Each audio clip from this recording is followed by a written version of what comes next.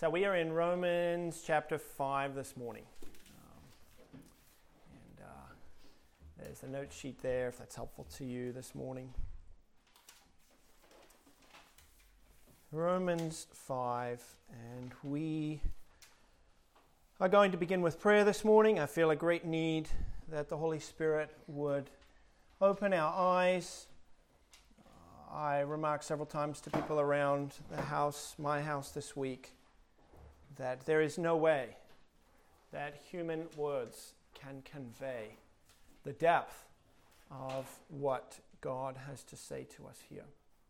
The Spirit of God must take these words in the Scriptures and my attempt to unfold them for you and turn them into a great weight in your soul that will carry you through every day of your lives. So let's pray that the Holy Spirit would do that. Lord God, we look up to you now. Our minds are so small and they are so distracted, and little things that we can see with our eyes capture our attention, and we think of them as so much greater than what you have done. I pray that you would exalt Jesus Christ in our view today. May we see him as so much more than everything else. And may we regard your grace, may we come to see it as a vast tsunami overwhelming everything in its path. And may we find security and a foundation to stand on in our trials and tribulations. May we find that nothing can separate us from the love of God, which is in Christ Jesus, our Lord. Lord, we need this confidence. We go through our lives fighting and pushing, frustrated, trying to get what we think we deserve and what we need. But all of it is ours because of your grace. It is our place to rest and to trust. And we will only do that if you are bigger than all of our failures. And so I pray that your grace today would come to occupy that place in our minds, perhaps only temporarily. We will need to be reminded again. But we pray that you would make this permanent and that you would give us the feeling of these things as well as the understanding. And we ask in Christ's name, amen. Human history is a conveyor belt of corpses. There have been approximately 250 generations that have passed since Adam, and all of them, except those of the most 5 recent generations, all of them have perished. Why do all die?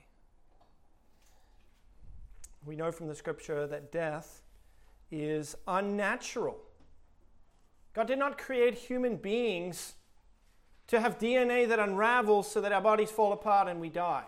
That is scientifically what happens. The ends of our DNA unravel and eventually our body falls apart because of it. But God did not create us that way. Death is unnatural. In the beginning, God created a world that was all very good. Life reigned. There was no death in the world. Human existence and death were totally foreign to one another. In the beginning, at least, death had no place in the government of this world. It had no rightful claim over any part of this pristine creation of God. Even the animals did not perish. But a radical shift occurred. The world was turned upside down. And now for 6,000 years, death's steady and unrelenting march through this world has strangled the life out of every human being that has walked this planet. We are slaves. We are slaves to death. Man is born into this world shackled to his own coffin by the terrorizing reign of death. We fight against its advance with modern medicine and anti-aging creams and plenty of exercise, and even by denying the reality of death.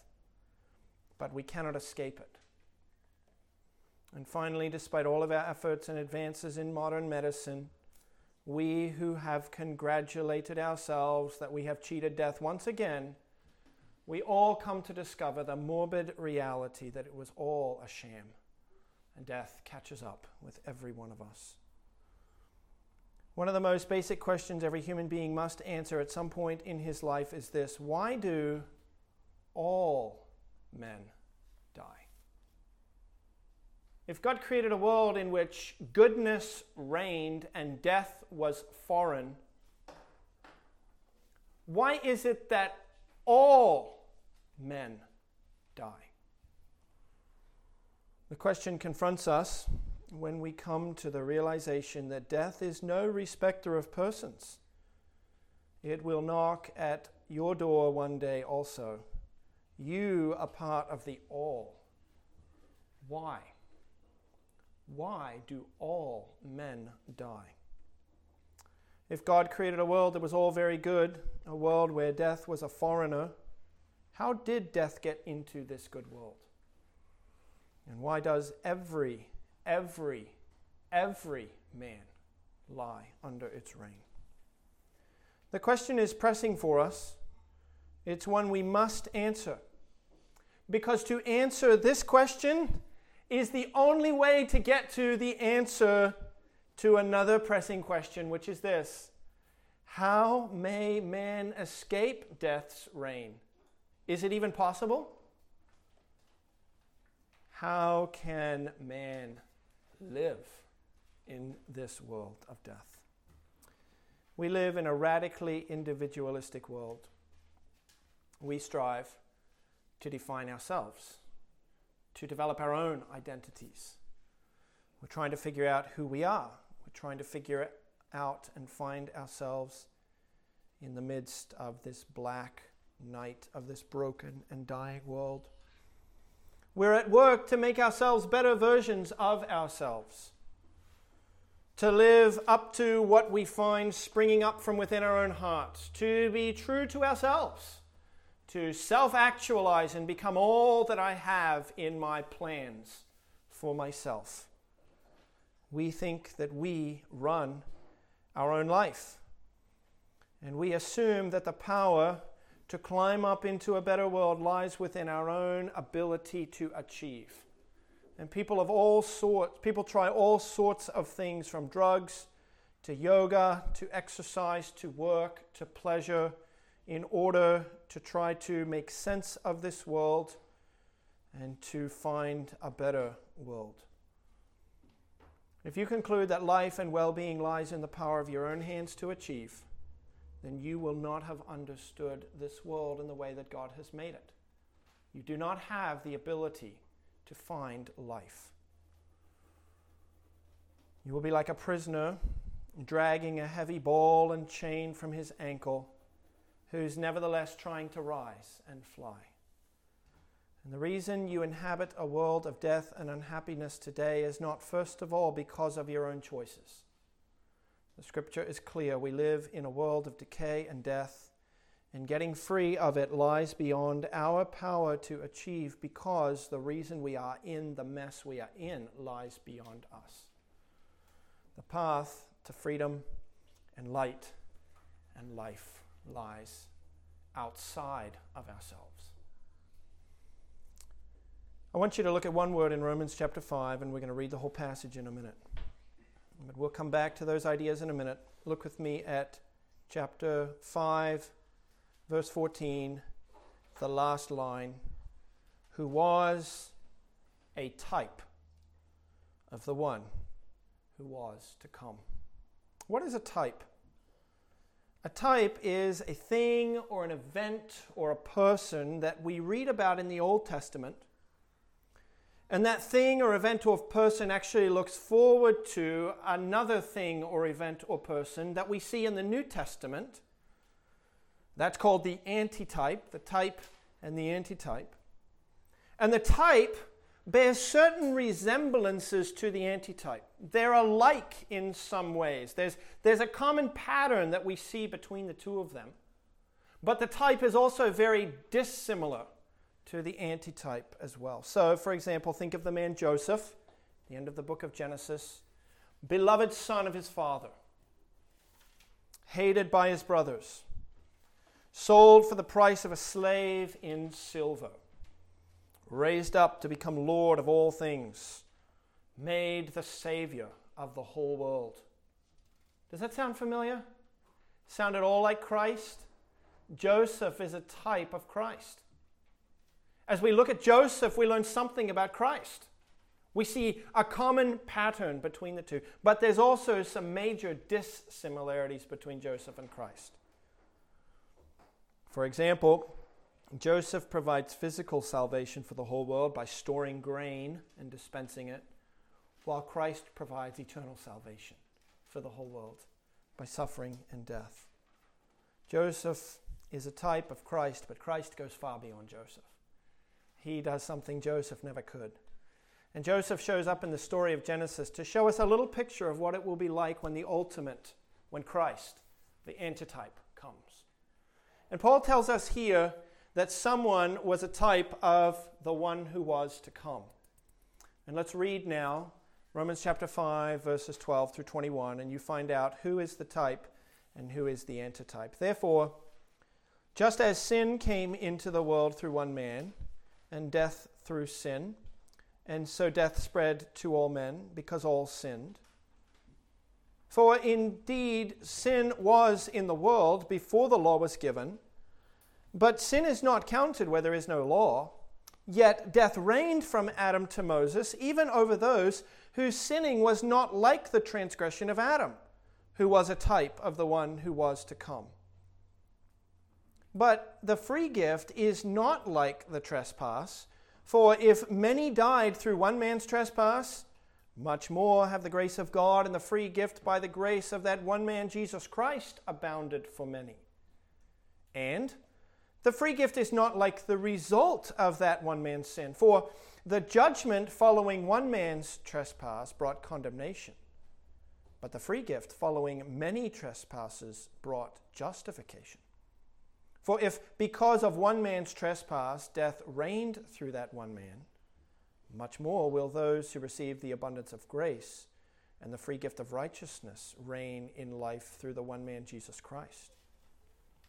Therefore, as one man's trespass led to condemnation for all men, so one act of righteousness leads to justification and life for all men. For as by the one man's disobedience the many were made sinners, so by the one man's obedience the many will be made righteous. Now, the law came in to increase the trespass, but where sin increased, grace abounded all the more, so that as sin reigned in death, grace also might reign through righteousness, leading to eternal life through Jesus Christ our Lord. Whether we get through the entire passage or not, I'm not sure today, but we're going to start at least. I want to point out to you the outline and repeated ideas that we find in this passage. Look with me at verse 12, the second and third word of the verse. Therefore, just as a certain thing was true. In other words, Paul is introducing to us a comparison. Just as one thing, so also is the other. But the other side of the comparison does not show up in verse 12, and that's why the end of verse 12 ends the way that it does, almost as though Paul breaks off his thought and turns to a different subject. Where does Paul complete his comparison? He completes it in verse 18, therefore, here he goes, he's going to start his comparison again. Therefore, as one trespass led to condemnation for all men, so one act of righteousness leads to justification and life for all men. There's a comparison between the two. And the comparison continues in verse 19. For as by the one man's disobedience the many were made sinners, so by the one man's obedience the many will be made righteous. And you see that theme of similarity and comparison once again in verse 21. So that as sin reigned in death, grace also might reign through righteousness, leading to eternal life through Jesus Christ our Lord. There are similarities in this passage that Paul wants to call our attention to. But there's also dissimilarities. Look with me at verse 15. But the free gift is not like the trespass. And look with me at verse 16. And the free gift is not like the result of that one man's sin. It's like, it's just as, but it's not like. And Paul wants to help us understand those dissimilarities. What's the relationship between the one and the other? Those dissimilarities. Look with me at verse 15. The free gift is not like the trespass, for if many died through one man's trespass, much more have the grace of God and the free gift by the grace of one man, Jesus Christ, abounded for many. Look at verse 17. If, because of one man's trespass, death reigned through that one man, much more will those who receive the abundance of grace and the free gift of righteousness reign in life through the one man, Jesus Christ. I think it's clear as we read through this, the two things that are being compared are Adam and Christ. Paul says Adam is a type of the one who is to come, that was Christ. What's the relationship between Adam and Christ? Well, just as with Joseph, there's some similarities. And just as with Joseph, there's some differences. And what Paul wants to do is not set Adam and Christ side by side like this. He wants to tell us about Adam and then say Christ is much more. What he has done, the grace of God in Jesus Christ, abounds over Adam and what he has done. So examining Adam then will help us understand Christ to a degree. And that's the heart of what Paul's doing here. The problem is that what Paul has to say about Adam, we actually don't like it.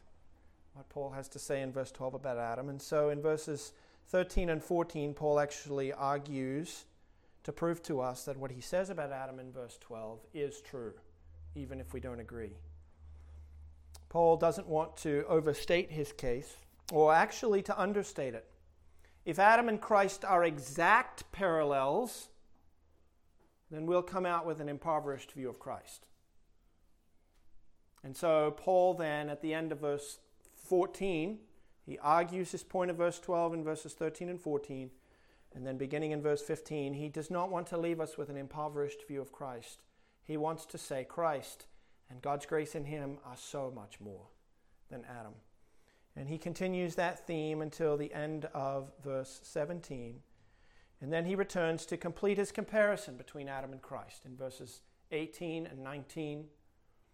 Verse 20, Paul returns to answer the question of why the law. And you'll see that by the time we get done with verse 19, you'll be asking that question too. Why did God give us the law then? And he sums it all up in verse 21 by showing the glory of God's grace in Christ revealed. Now, Paul repeats several words to describe the similarities and dissimilarities between Adam and Christ, and I want to show them to you. We're just noticing some things about this passage before we start to put it together, okay? So look with me at verse 12. Therefore, just as sin came into the world through one man. The word one shows up 12 times in these verses. It's the greatest concentration of the word one in the entire New Testament.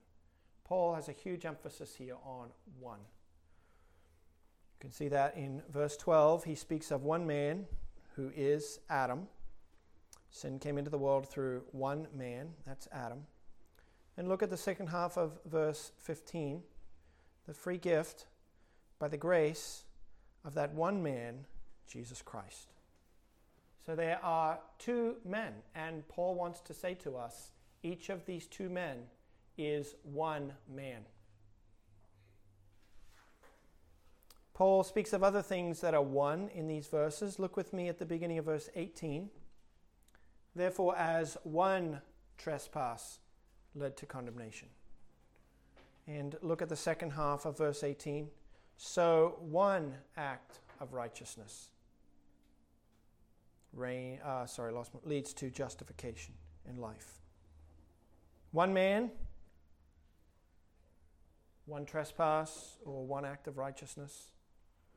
And look with me at the beginning of verse 19. For as by the one man's disobedience, One man's disobedience in contrast with the second half of verse 19, the one man's obedience. One is a huge part of what Paul has to say here. But there's more. Go back with me to verse 12. Just as sin came into the world through one man, and death through sin, and so death spread to all men. The word many or all shows up frequently here. Many shows up 5 times. The word all shows up 4 times. For example, look at verse 15. What does Paul have to say about many? Verse 15. Middle of the verse, for if many died. Second half of verse 15. Much more have the grace of God and the free gift by the grace of that one man, Jesus Christ, abounded for many. Many died. Grace abounded for many. Look at the second half of verse 16. For the judgment following one trespass brought condemnation, but the free gift following many trespasses. Look at verse 19. As by one man's disobedience many were made sinners, so by the one man's obedience the many will be made righteous. And look with me at the word all. We noticed it in verse 12. Just as sin came into the world through one man, and death through sin, and so death spread to all men, because all sinned. Look at verse 18. As one man's trespass led to condemnation for all, and the second half of verse 18, so one act of righteousness leads to justification and life for all men. One, many, and all. What's the relationship between the one and the many, or the all? There are 2 more words that I want to point out to you in this passage that are repeated, that are major parts of what Paul's saying. Look with me at, I didn't even put the references down, so you're going to have to do some Bible study this afternoon. Go and look for the word reign. R-E-I-G-N. Like a king. King's reign. Who reigns in this passage? And one more. Should tell you reign is 5 times. You'll find the word reign 5 times.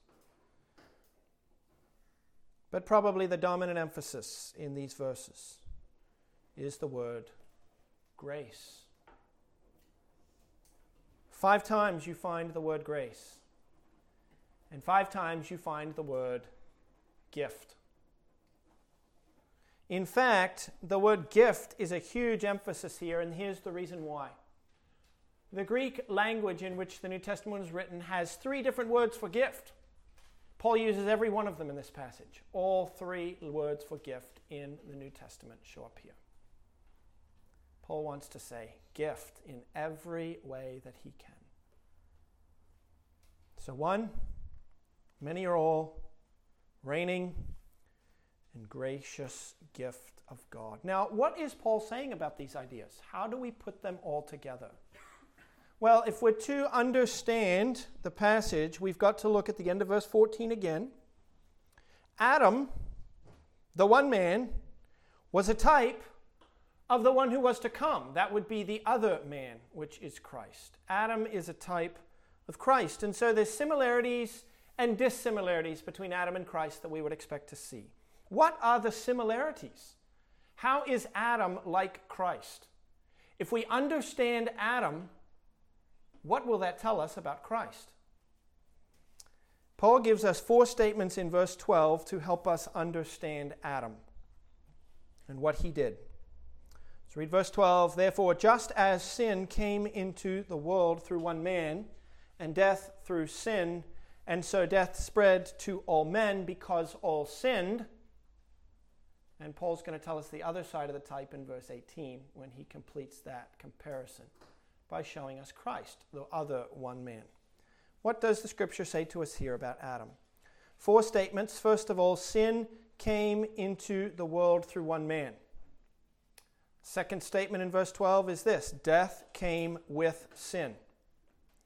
The third phrase is death spread to all men, but there's a very important word, and so death spread to all men.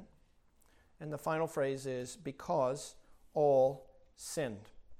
Let's see if we can understand each one of these phrases. It will help us to compare these phrases with the rest of the passage to understand what God is saying here. Let's take the first one. Sin came into the world through one man. God created a world that was all very good. No death, no evil, no decay, no sickness. But sin entered into the world. The picture that is drawn here is not the picture of an invasion. Sin did not invade this world by force. Instead, the picture that is given to us by the word came. Came is what you do when you hear a knock at the door and you go and open the door and welcome your guest in. Adam opened the door and welcomed sin in. That's what Paul's saying. Sin came into the world through one man. He opened the door to sin. Sin came in, but it did not come in as a peaceful co-occupant of this world alongside man. Man had been created to reign, to have dominion over the fish of the sea and the fowls of the air and over all the earth, God said. Man was created as the king. And sin, when Adam welcomed sin in, sin did not come with peaceful intentions. And it didn't come to share rulership of this world with Adam. Sin came in and overthrew the government of mankind so that now man is a slave to death.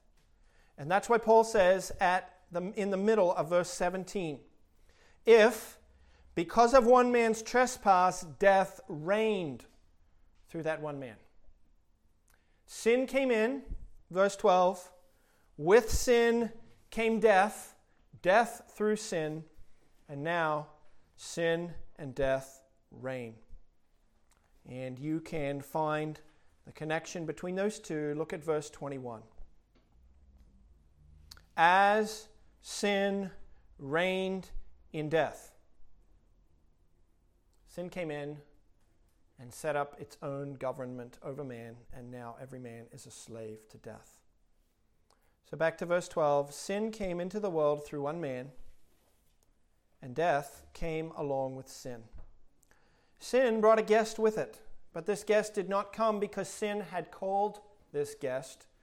The guest came because God always sends this guest anywhere sin goes.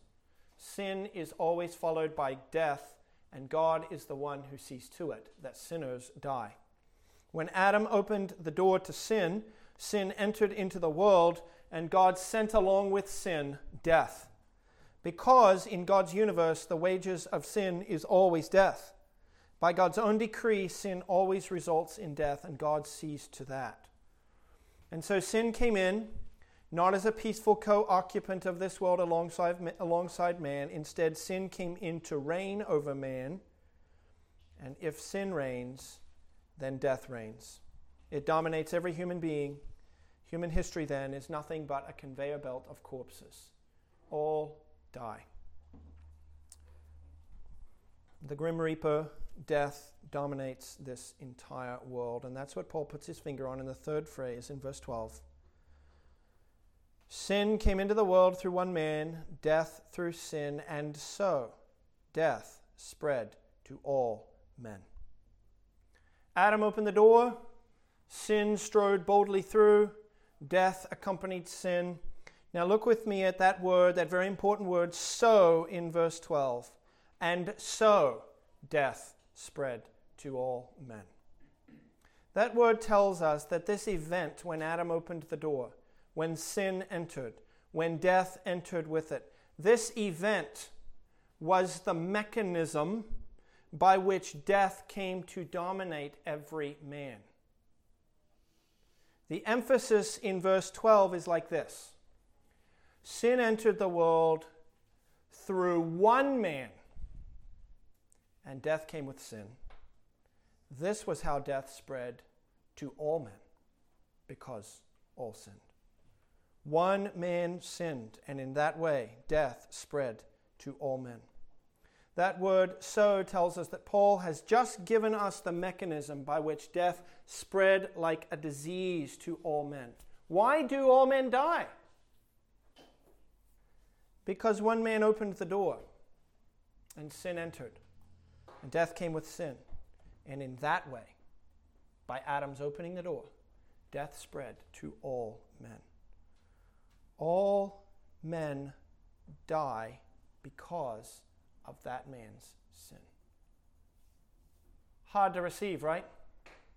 Have we misinterpreted verse 12? Look at verse 15. The free gift is not like the trespass, for if many died through one man's trespass. Look at verse 17. Because of one man's trespass, death reigned through that one man. Look at verse 18. One trespass, whose is that? Adam's. One trespass led to condemnation for all men. We can't conceive of this. We don't like this. How could one man's sin mean that I reap the consequences? That I die because of Adam's sin? And that's what the final phrase of verse 12 helps us with. Sin came into the world through one man, and death through sin. And that was how, that's the word so, that was how death spread to all men, because all sinned. When Adam opened the door to sin, it entered and brought with it death, and death spread through to all men, and all men die because of Adam's act of sin. Because Adam's act of sin is the way that death spread through to all men. If Adam's one act affected all of us, then we all bear the consequences for that sin. But this phrase, because all sinned, is telling us something more. We can't understand what this means, that every human being since Adam... I'm sorry, misreading my notes here. Lost my place. When we read the phrase, because all sinned, in verse 12, we think, well, absolutely, ever since Adam we have all been sinning. Is that what Paul means when he says, because all sinned? And that's why they die. We can't understand that final phrase to mean that because of what verse 12 says. Listen to it. Sin came into the world through one man, and death through sin. And that's how it was that death spread to all men, because all sinned. The reason is because of what we have seen in these previous phrases. Adam's one act of sin, apparently then, was the act of all of us. He opened the door, death entered, it spread through to all of us because when he sinned, all of us did. Look at verse 19. By the one man's disobedience, the many were made sinners. And that's why we all die. Because by the one man's disobedience, the many were made sinners. And when sin enters, death does too. And so, in Adam's sin, death spread through to all men. So that, verse 18, one trespass led to condemnation for all men. We're very slow to receive this idea. How can it be that we all sinned when Adam sinned? We weren't even alive, were we? Paul gives us two things to argue that this is true. These are his attempts to help us to change our minds on this point, to accept what he's saying here. Listen to what Paul says at this point. The first thing Paul does is he argues this point that it was by the transgression of Adam that death spread through to all men. He argues his point by showing that death existed in the world even when human beings were not sinning. Look at verse 13. Or maybe we'll just finish up verse 12. Because all sinned, and at least in my translation of Scripture, there's a big dash there which tells us Paul's been talking about something. He stops, he transitions to another idea, and we've seen in verse 18 that that's when he comes back to complete the comparison. What does Paul transition to? And why does he feel the need to transition?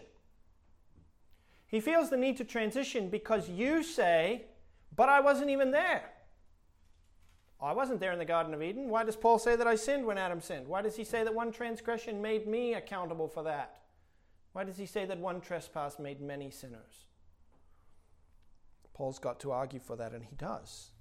He argues for it, and he gives us the reasons for it in verse 13, beginning with the word for or because. Here's the reason Paul can say that. Because sin was indeed in the world before the law was given. But sin is not counted where there is no law. Yet death reigned from Adam to Moses, even over those whose sinning was not like the transgression of Adam, who was a type of the one who was to come. What Paul is saying here is actually not hard to comprehend if we just think about it a little bit. Paul goes to work here in these verses to help us understand his statement that death spread to all men because all sinned.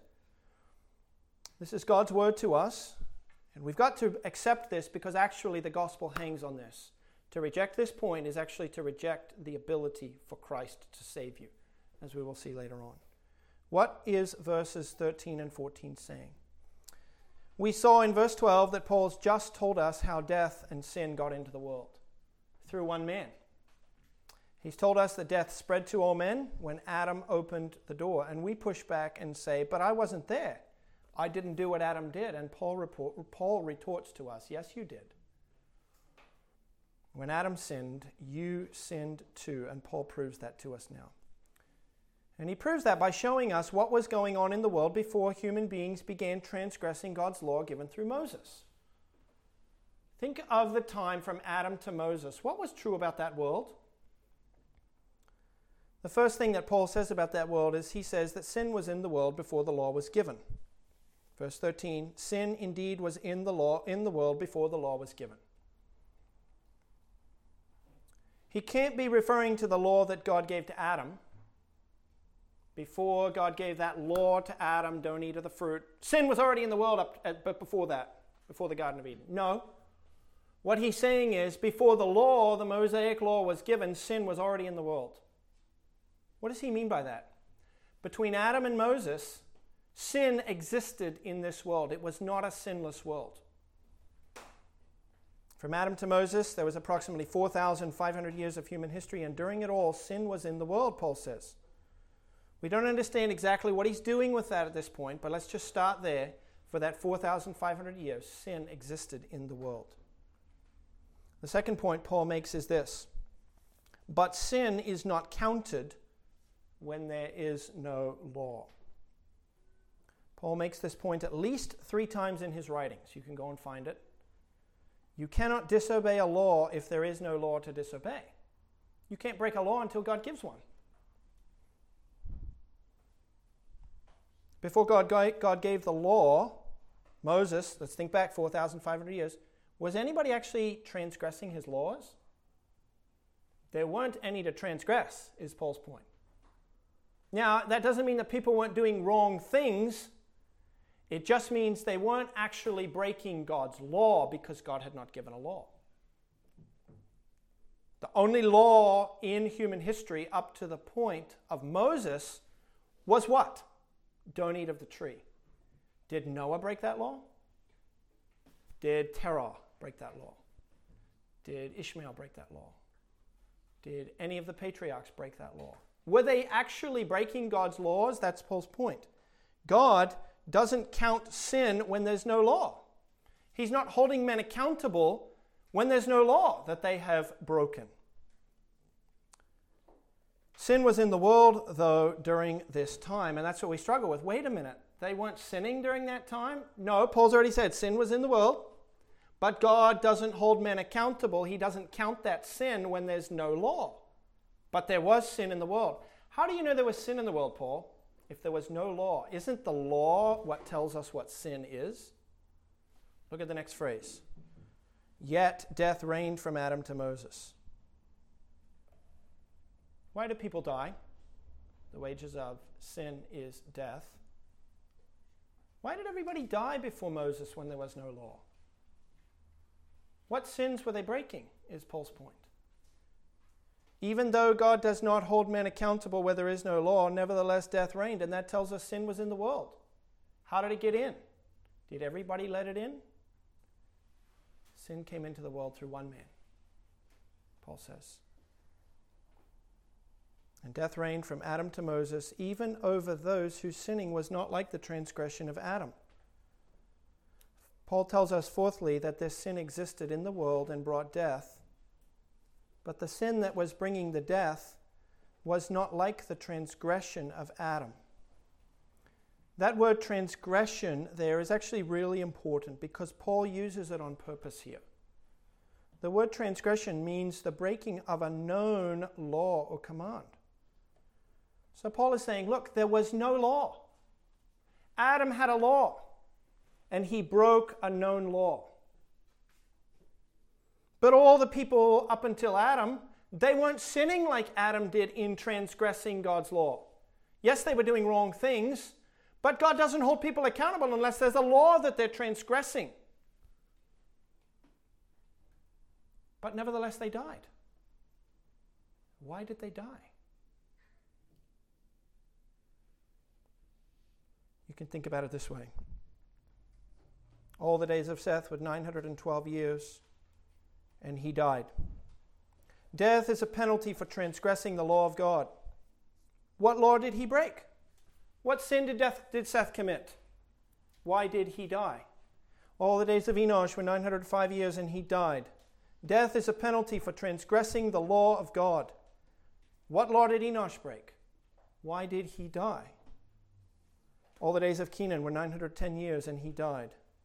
Death is a penalty for transgressing the law of God. What law did Kenan break? What sin did he commit? Why did he die? All the days of Mahalalel were 895 years, and he died. Death is a penalty for transgressing the law of God. What law did he break? What sin did he commit? Why did he die? And we could go all the way down through Genesis 5 until we get to Lamech. 770 years, he dies. What law did he break? Genesis 7, all the waters prevailed above the mountains, covering them 15 cubits deep, and all flesh died that moved on the earth, birds and livestock and beasts, all swarming creatures that swarm on the earth, and all mankind.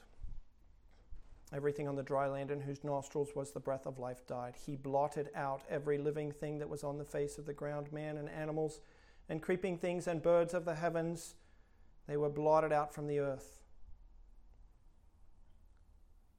Think about it this way. All the days of baby Joe, the first child my wife and I conceived, were less than 2 months in the womb, and that child died. Death is a penalty for transgressing the law of God. What law did baby Joe break? What sin did he commit? Why did he die? There have been millions of miscarriages in the history of this world, and yet not even the safety and warmth of a mother's womb, not even in the safety and warmth of a mother's womb, can a human being escape the spread of death. Death, the grim reaper, invades the womb, the inner sanctum where life is nurtured. Its spread is pervasive. And the question we must ask is, for what transgression did they all die? Paul's point is clear. From Adam to Moses, there was no law, so they weren't transgressing. Was it for individual transgressions of God's law that Seth died? Enosh, Kenan, Mahalalel, Jared, Methuselah, Lamech. What transgressions did they actually commit? There was no law for them to break. And you say, but they knew in their consciences that what they were doing was wrong. That may be true, but what about infants who die in the womb? Has God done an injustice in taking their life before their conscience even registers? that what they do or don't do is sin. Sin was in the world even when there was no law, Paul says, and we know sin was in the world because death reigned. It reigned over everyone. Everyone died. It reigned because when Adam opened the door by transgressing the law of God, sin entered and death came with sin, and in this way death spread to all men because all sinned. Adam's sin was the sin of us all. And so, verse 15, many died through one man's trespass. Verse 18, one trespass led to condemnation for all men. Verse 17, death reigns because of one man's trespass.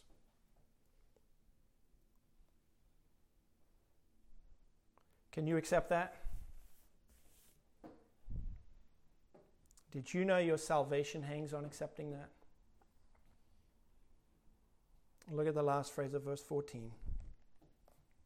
Adam was a type of the one who was to come.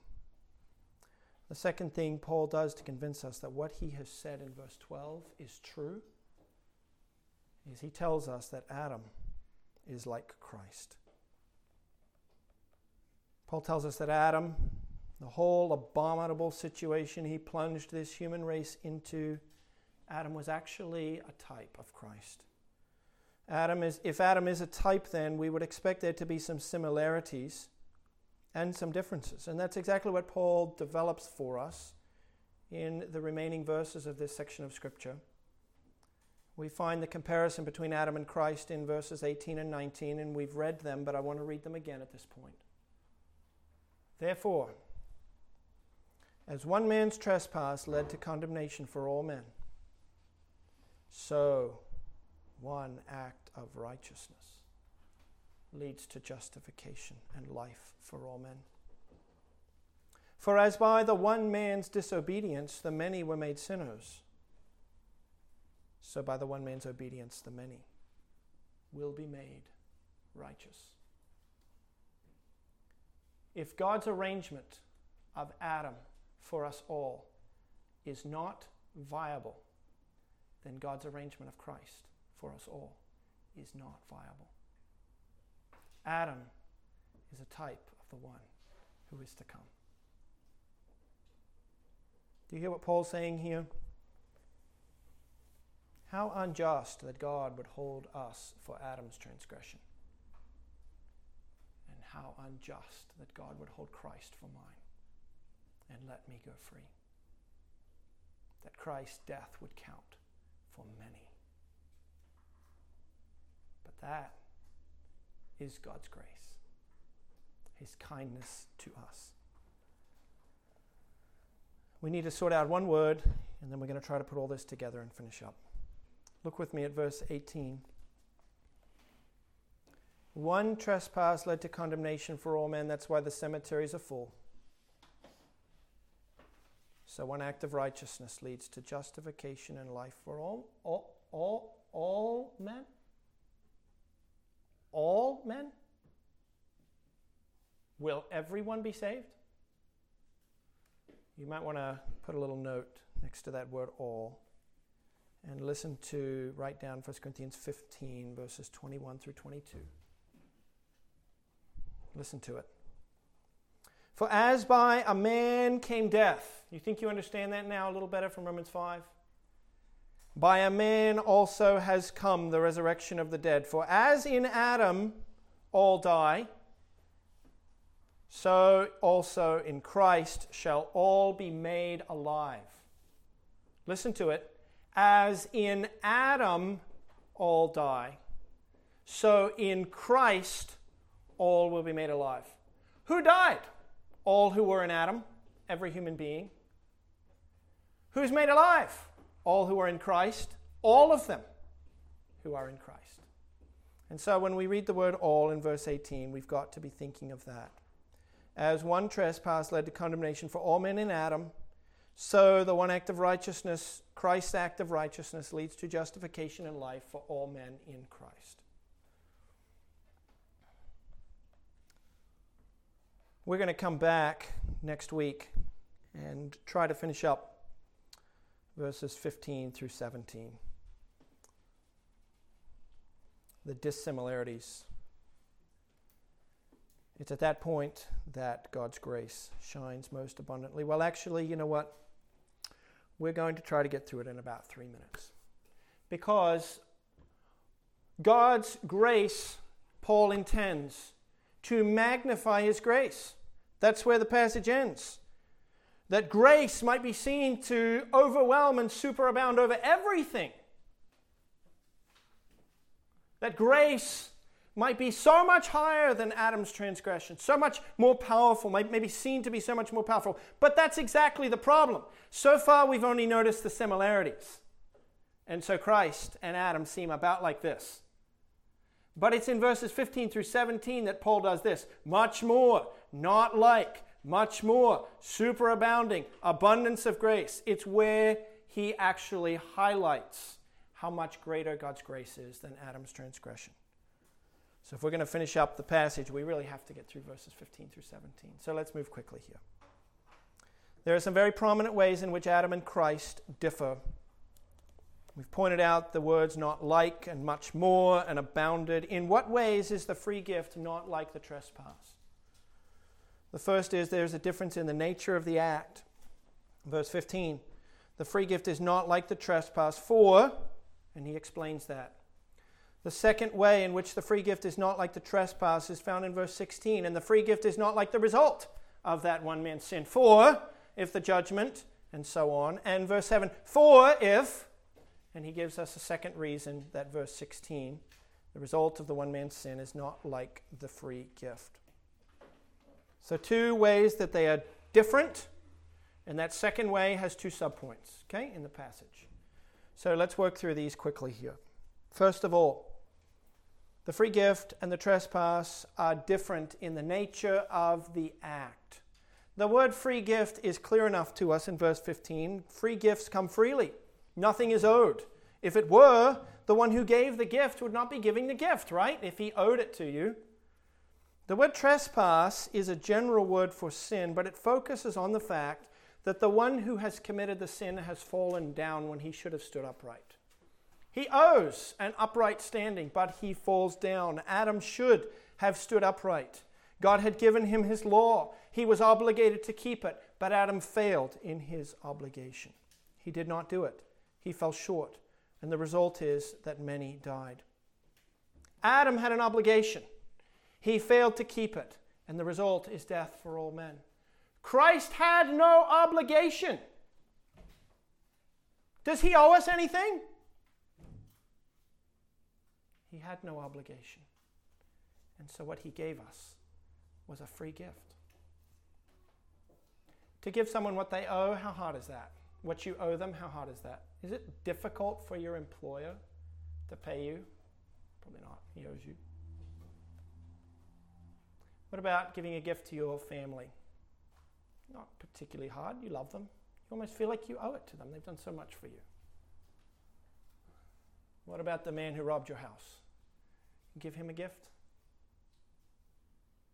Giving of free gifts, especially when they're not deserved, is so much greater than just meeting an obligation. God's grace far exceeds Adam's sin. Christ's obedience brought more than simply new life to us. It didn't just reset us back to zero. He didn't just fix our problem. He went far beyond that. He gave us a gift that Adam didn't even have when he started out. God's grace exceeds all of our sin. The second difference is in verse 16. The free gift is not like the result of that one man's sin. Here we're dealing with a difference in the result of the actions of these 2 men. Because of Christ's obedience, what's the result? Because of Adam's disobedience, what's the result? The results are not the same. What they did was not the same, and the results of what they did are not the same. The first difference is found in the middle of verse 16. For the judgment following the one man's trespass brought condemnation. The difference here is the difference in the amount of sin involved and the result of that sin. Look at verse 16. The judgment following one trespass brought condemnation. Judgment, one trespass, condemnation. But the free gift following many trespasses brought justification. Let's think about what he's saying here. There's two things we've got to understand first. See the word condemnation and see the word justification. They are exact opposites in Scripture. The place that Adam brought us is the exact opposite of where Christ brings us. The second thing to notice is that the contrast in verse 16 is between one man's sin, one trespass, and many trespasses. And that's surprising because Christ didn't trespass. But by the time he offered himself up, there was a whole lot more than one trespass. There were many of them. And what was the result? One man's trespass. Result? Death for all men. Many trespasses. What's the result? Brimstone? Total destruction? The result of many trespasses, following many trespasses, it's justification. Adam plunges us this way, and Christ doesn't do this. Adam plunges us this way, and Christ does this. In spite of one trespass, in spite of many trespasses, God's grace overwhelms them all. And the second way that the results of Adam's act differ from Christ is in verse 17. It's a difference in the position that each act leaves those it affects. Where did Adam's act leave us, and where did Christ's act leave us? Adam's sin, verse 17, one man's trespass, because of it, death reigned. We are slaves. He reigned through that one man. But much more will those who receive the abundance of grace and the free gift of righteousness reign. The difference or the similarity is in the word reign. In Adam's case, something reigned. In Christ's case, something reigned. What reigned in Adam's case? Death. What reigned in Christ's case? Not life. Us. We are made the kings. It's not simply that we were restored to paradise in Eden. Instead, we are exalted and lifted up to reign in life. See what it says? Death reigned. How much more will those who have received the abundance of grace and the free gift of eternal life reign? You have been made a king by the grace of God. You will reign in life through the one man, Jesus Christ. And so, I'm going to work through a few points of significance, and I'm just going to read through them, and it's on the recording, and you can go back and pick them up. The first thing this means to us is man is not the king of his own fate. We do not will ourselves to be what we are. The radically modern idea that I can become anything that I wish to be, that I can follow my own heart and realize my own dreams. A passage like Romans 5 smashes that idea. It is not ultimately me who determines my destiny. I'm not the king of my life. And look with me at verse 21. You either lie under the reign of sin and death, or you lie under the reign of grace, but you do not lie under the reign of yourself. We are not the masters of our own fate. It does not mean that our choices are not,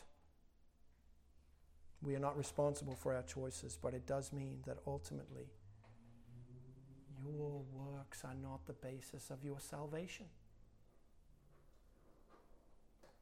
The second thing this means is our predicament that we are under God's wrath and condemnation lies far beyond our ability to change. What could you do in your 70 years to fix what Adam did? It's a fact of history. It's established. You can't rewrite history. How are you going to get out from under the sentence of condemnation? Not by your own works, only by grace. Third, the salvation we've experienced in Christ lies far beyond our ability to get for ourselves. We lie under the reign of righteousness and life by God's grace because of Christ's actions. Before you were even conceived, Christ obeyed. The effects of his obedience extend to you. Your salvation was secured and purchased and made effectual and completed before you even took a breath. Christ's death did not make salvation possible. Christ's death made salvation effectual. Can you change history? His obedience for you? Fourth, your performance affects your standing with God not in the least. God actually sent the law with all of its demands that he knew we would fail to perform in order to increase the amount of grace that was required to overcome human sin. You say, but what about my actions? Do they mean nothing? Am I not condemned for my own sin? Look at verse 20. Now the law came in, why? The law came in so that everybody get condemned. No, everybody was already in that case. The law came in only to increase the trespass. Up until the law, there was only one trespass that God's grace had to overcome. But the law came in to make a whole bunch more of them. And we've been breaking the law ever since. There's been a flood of iniquity. And God's grace has overcome it all. God introduced the law so that his grace would have that much higher of a mountain to overwhelm. And so your performance affects your standing with God, not in the least. God does not deal with you according to your own sins. Have we properly understood this section? The effect sin has is to increase our experience of the grace of God. The more you sin, the greater the display of God's grace. Let's sin all the more, right? If we come out of Romans 5 thinking that, we've understood Romans 5 correctly, and you know how I know? Because look at Romans 6:1. Then what should we say? Are we to continue in sin that grace may abound? You've got to come out of Romans 5 thinking, well, then I'll just sin all I want in God's grace. I'll just experience so much more of God's grace. And if you think that you've understood Romans 5 right, you just have to look at Romans 6 and say, actually, that's not the direction we should go. God's grace teaches us good works, not more sin. So what does this mean when you come to the end of your day and you think of praying to the Lord? What comes to your mind? Will you be received? What about all the sin from today? Did it ever prevent you from getting down and really praying boldly? Your performance before God does not affect your standing at all. Through the one act of obedience, many are made righteous.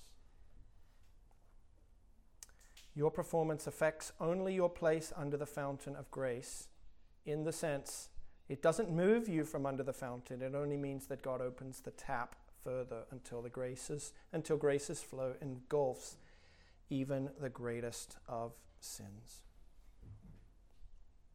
That's what Paul means by grace abounding all the more. And last, the actions of no other man affect your place in God's love. No human being can affect this save Christ. Adam, great effect. Christ, great effect. Now listen to what he says about everybody else. Did they have that kind of power over you? Who is to condemn? Christ Jesus is the one who died, more than that, who was raised, who is at the right hand of God, who indeed is interceding for us. So who shall separate us from the love of Christ? There are only two men in God's plan in human history who have the ability to touch you and your standing before God. Adam and Christ. And if you are in Christ, you are secure.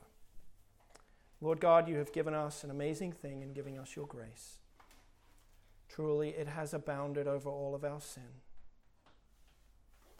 And Lord, I pray that you would help us to rest upon these things. Today, we scramble about to find blessing for ourselves, to meet our own needs, as though there was a Father in heaven who had turned his back upon us. Give us confidence before you in prayer because of Christ. And may your grace discipline us and teach us to deny ungodliness and worldly desires and to live soberly and righteously and godly in this present age. And we ask in Christ's name.